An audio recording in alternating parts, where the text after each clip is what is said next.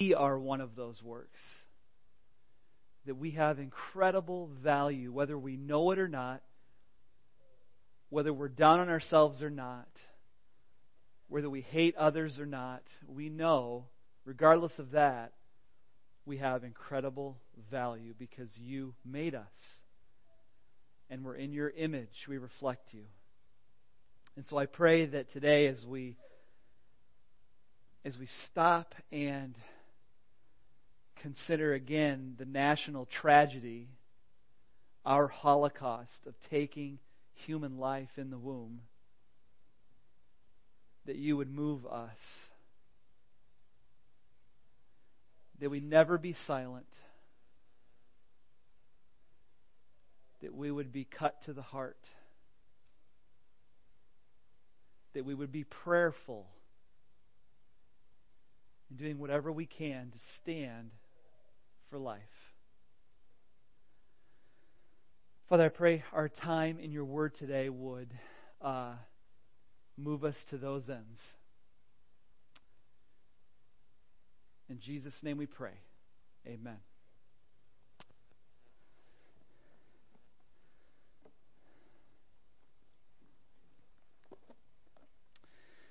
I was thinking about why we commemorate National Sanctity of Life Sunday, and I think it's one of those things that's so important for us. And if someone said, well, it's a very political thing, and if you've looked at some of the marches that have gone on this last week, one of the things you'll see on signs is things that relate to the abortion argument. You've probably seen that on the news.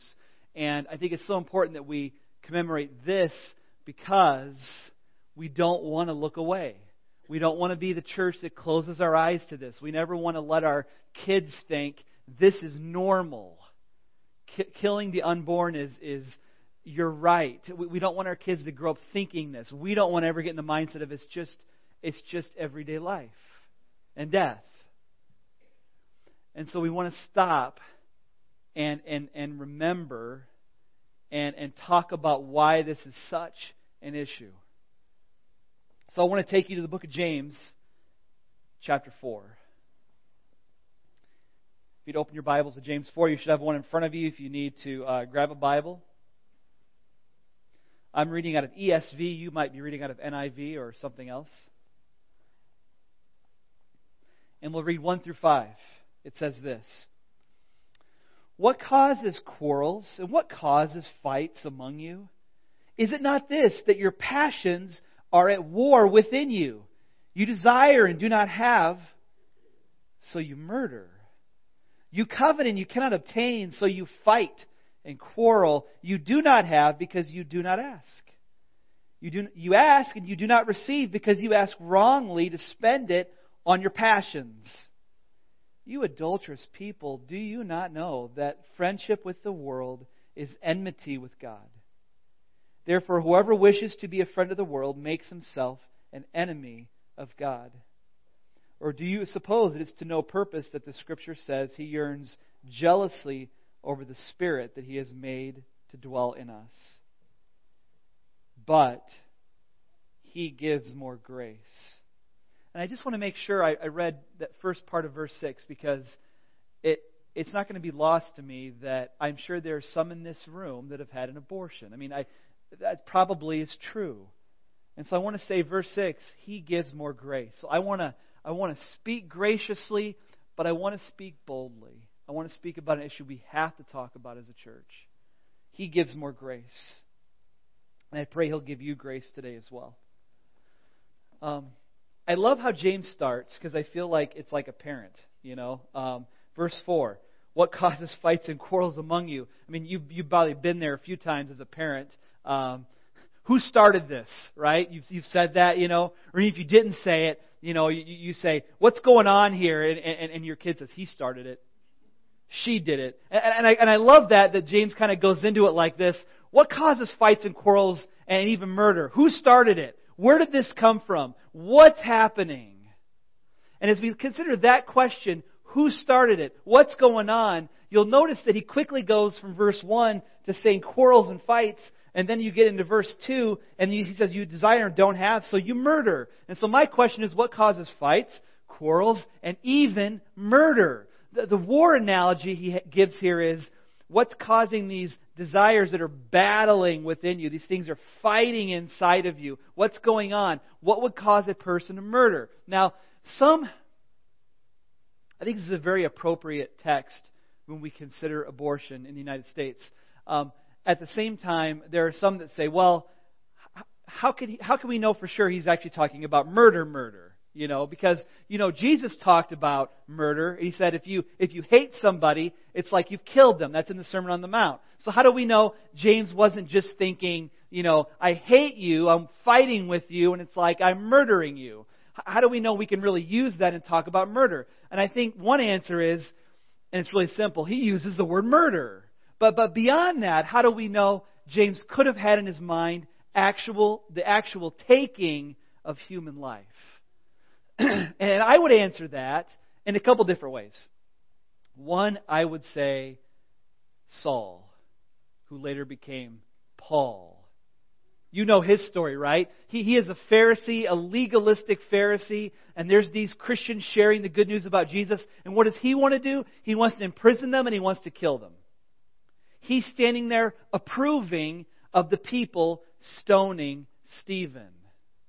So he was approving murder for a religious cause.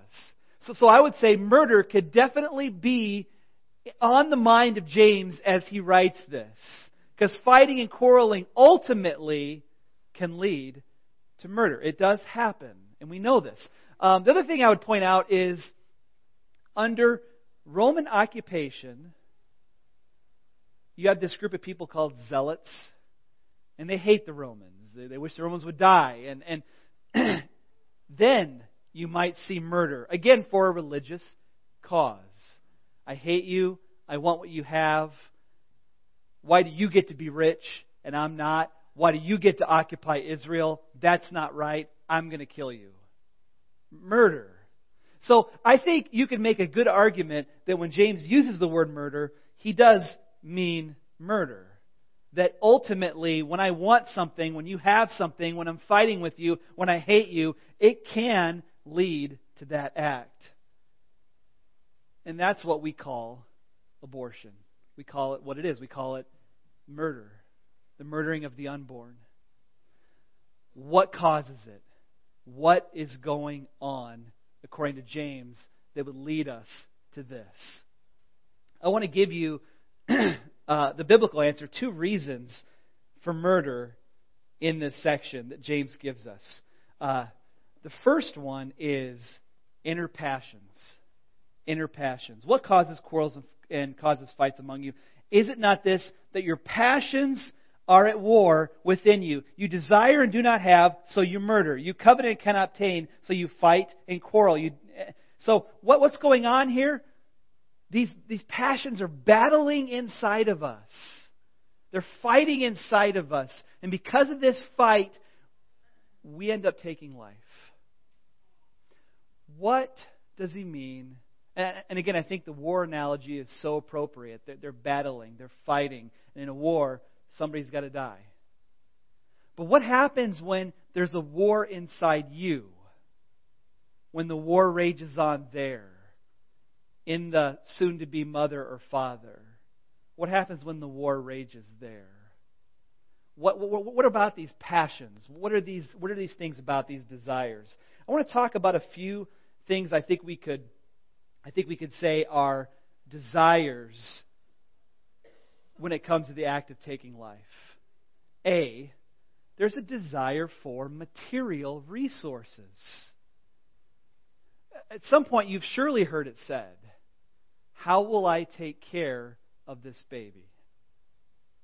And that person is saying, and it should arouse all of our compassion when we hear that kind of a statement, to say, what can we do, as a church? But setting that aside for a second, it's the desire for material resources. How will I take care of this child? What does this mean for my wealth? What does this mean for what I have, because I look around and I see people doing well, I see people making money, and children cost money, and that's just the way it is. You got to take care of your family. There's going to be material resources that have to be given. And again, I'm sure that's exactly what the zealot thinks of Rome. You know, why did they get to be rich? Why did they get to rule over God's people, Israel? I want what they've got, and if I have to take it, if I have to kill, I will. B, there's a desire for control over life. I want to control my own life. And so certainly you've heard it said, what's going to happen in the future? I had a plan to go to college, or I had a plan to establish a career before I had children. I got married, I wanted to have my career, and now there's a child on the way. I want to have more control over my life. And God would say, you never had it to begin with. I always had control over your life. All you have to do is jump down to chapter 4. You're in chapter 4 already, verse 13. James says, come now, you who say today or tomorrow we're going to go to this and such a town and spend a year there and trade and make a profit. Yet you don't know what tomorrow will bring. What's your life? You're a mist that appears for a little while and then vanishes. Instead, you ought to say, if the Lord wills, we will live and do this or that. As it is, you boast in your arrogance, and all such boasting is evil. So the idea is, there's these guys in James' church, and I guess they're kind of probably like businessmen. And they're like, we're going to go here, we're going to go there, we're going to make money, and they're kind of bragging about it, they're kind of boasting about it. And James says, you don't know, you could be bankrupt tomorrow. You could be dead tomorrow. You're only guaranteed this moment right now that you have. You're not guaranteed Monday. And so for those that say, there's a child on the way, and it's messing up my life plans, these arrangements that I've made, the college I'm going to go to, the career I'm going to establish, God says, you never had that much control to begin with. You really didn't. The control always belonged to Him. Don't talk like that. And I'm not saying it's bad to make plans.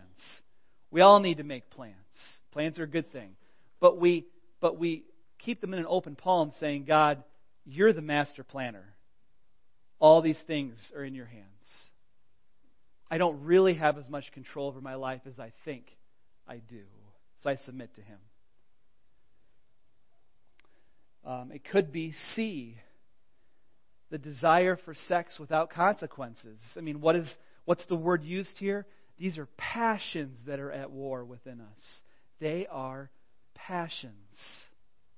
And so I got to be careful when I say this, because you shouldn't link consequences with, like, sometimes consequences sound really negative, like that's negative, and so that means the baby's negative. And that's not negative. I mean, a new life is a gift. It's a blessing. We would never say that, and we shouldn't say that. And so if you're talking to somebody that's pregnant and scared and maybe they're not married and you come off like that baby is a problem, no, it's not. It's a blessing.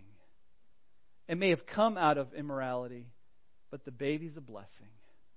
And we can't talk differently about that. So I want to make sure when I say consequences, I'm trying to get at this general idea that we want to do what we want to do, and we want to do it without the consequences that come with it. So we can say, God designed this gift of intimacy to lead to children. Only we want the pleasure, we don't want the children.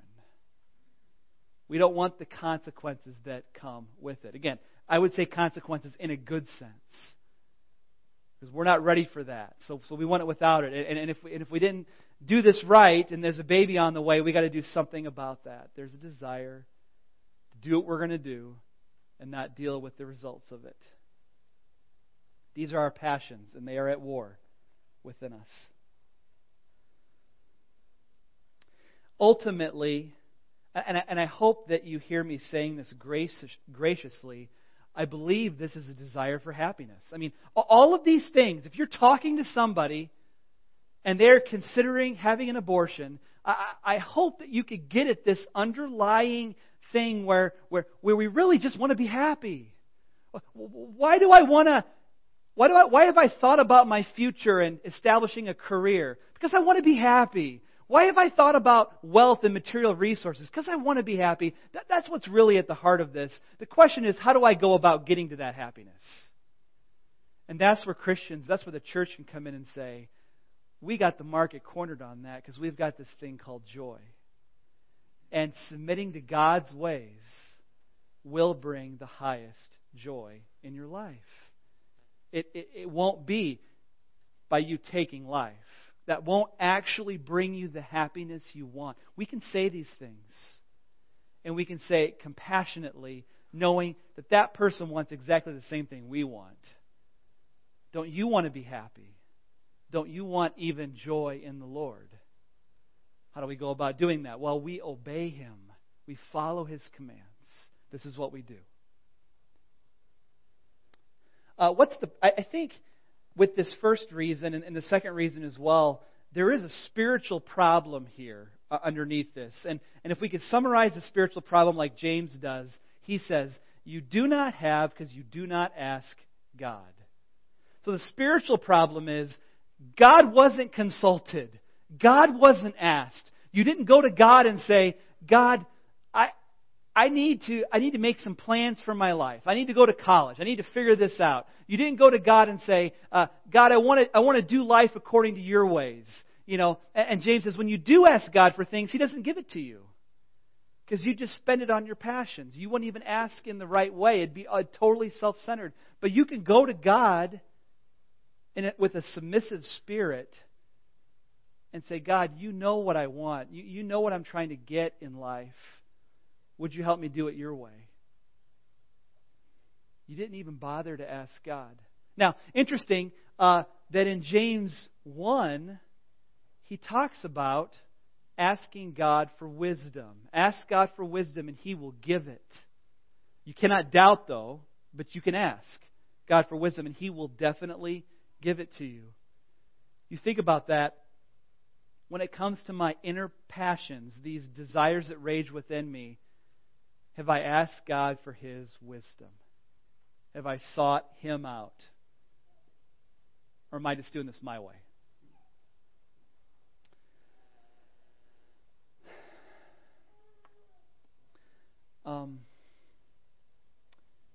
Secondly, the second reason why we would go so far as to kill is friendship with the world.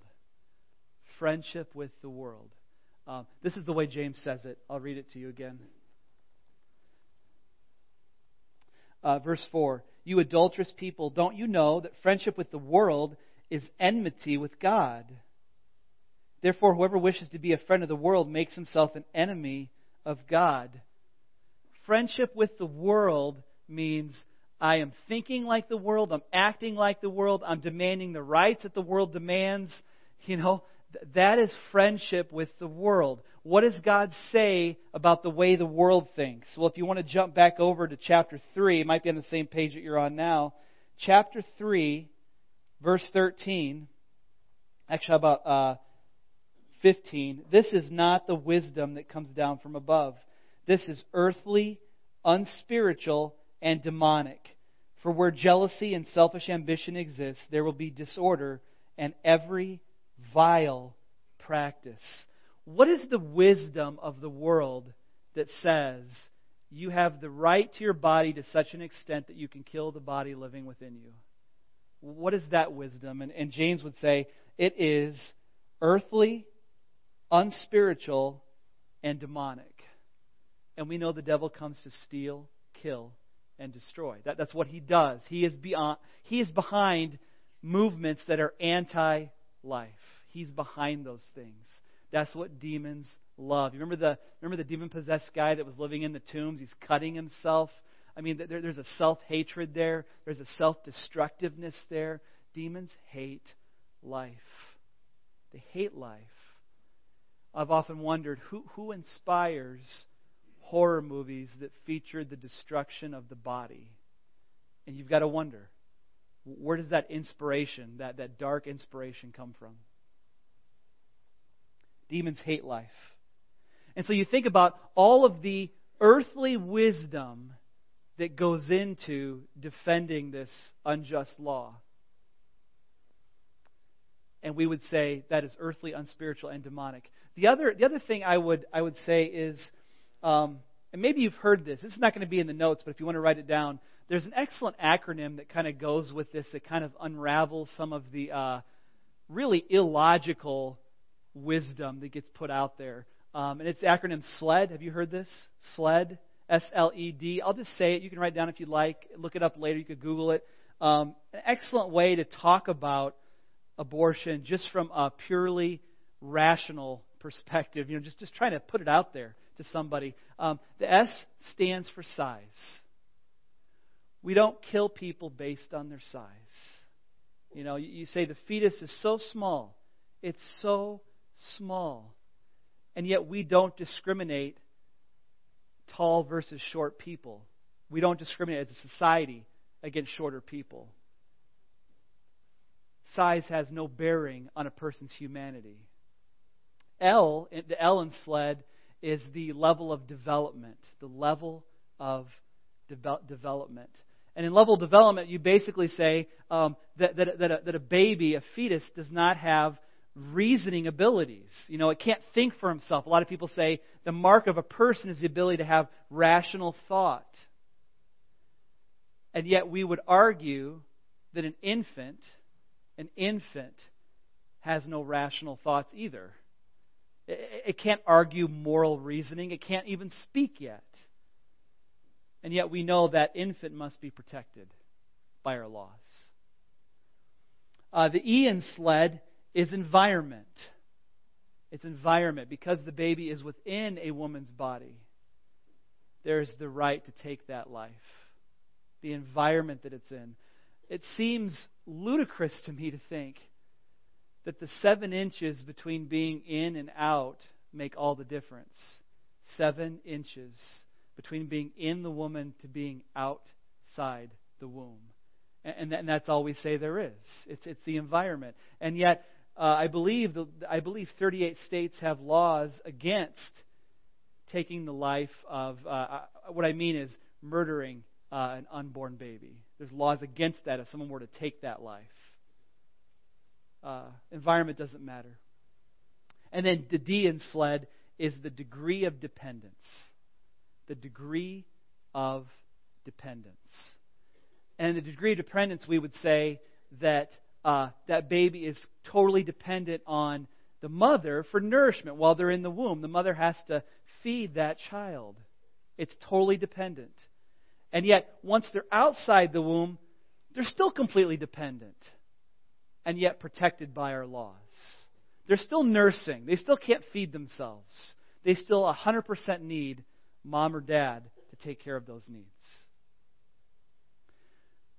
The moral reasoning when it comes to abortion just falls apart, which is why you will find statements, videos, abortionists that will say, yes, we know we're taking life. We know we are. But we think it's worth it to preserve those rights. That is friendship with the world. And this is God's problem with it. This is the spiritual problem underneath it. That God is a jealous God. That's what verse 5 says. He's a jealous God. He demands total allegiance. You either use His wisdom or you use earthly, unspiritual, demonic wisdom. He demands everything of us. His truth is our truth. And it's not just the truth, not just the church's truth, but His wisdom is good for humanity. His wisdom preserves life. It's good for everybody. It's good for our country. He is a jealous God. And He longs that we would follow His ways and promote life. He demands total allegiance. So I'd like to end, if you've been down this road, and I'm talking to you this morning, and you're like, boy, this is hard to hear, because I've made that decision. This is what I believe the Scripture would say to you this morning. And I'm going to say verse 6 again. He gives more grace. Whatever you've done, you can say to that, He gives more grace. Whether we're talking about abortion or any other sin that you've done, we can say, but He gives more grace. Therefore, it says, God opposes the proud, but gives grace to the humble. So here it is. Submit yourselves, therefore, to God. Number one, what do I do if that's me? You submit yourself to God. What does that look like? Well, it means, verse 8, you draw near to God and He will draw near to you. You cleanse your hands. You purify your hearts. You feel wretched. You mourn and you weep. You let your laughter be turned to mourning and your joy turned to gloom. You humble yourselves before the Lord and He will exalt you. So you don't stay down there in the gloom. You don't stay in the mourning. It's not for the rest of your life that you're in this low place and you're like, look what I've done. I've taken life and I'm just down here forever. No, He actually lifts you up. He gives you more grace so you can go on and say, I'm forgiven. I'm free of that. I've spoke to women. I'm friends with certain women that have entrusted that information to me, and I have personally seen the freedom. And I've stood in front of the church just like this on a Sanctity of Life Sunday. I've had them come up to me and say, Niall, if there's anybody you know that's struggling with that, let them talk to me. So maybe if you're one of those people and you need to talk to another woman, I have a few in mind, and you could ask me about it. I could give you their names. They'd say, let them talk to me. We've got to minister to each other so that we can submit to God. And yes, there's a place for confessing it and saying, I'm so grieved by it. But then you let God lift you up and let Him give you your grace. And you keep moving on with that grace of God. If we all stayed low like that, I would never get up to preach and you never get up for church. Because we'd all be thinking about our sins of the last week and how they've immobilized us. We move on in the grace of God. And then secondly, it says, resist the devil. This is verse 7, and he will flee from you. You resist the devil. You resist his accusations. You resist his shaming of you. You resist him saying, don't listen to God's ways. Do what the world says is right to do. Do what's legal in this country. You resist the devil, and he will flee from you. You've got to resist the thoughts when he tells you you're nothing. You've got to resist the thoughts when he tells you how, what a shameful thing you're going to live with the rest of your life. You resist the devil and embrace the forgiveness of God. I'd like to pray a prayer for you now. And then the worship team's going to come up for one more song after that. And I want to pray for you that maybe have felt the burden of this. I want to pray for you. Would you bow your heads and close your eyes? Father, I would ask for those that struggle with this particular thing, that say, yeah, that was my decision. I went down that path. I pray for an incredible freedom. I pray for unbelievable grace to pour over them. Yes, there'd be a time for mourning and grieving and purifying of hands. And then there'd be a time of humbling themselves and then seeing you exalt them. Seeing you add that grace. Lord, I pray that if they need to speak to somebody, they would come forward. And they would receive good, biblical, spiritual, life-giving counsel. We love you so much because we know all of our sins deserve hell. And yet you've given us heaven. And so we thank you for that. In Jesus' name we pray. Amen.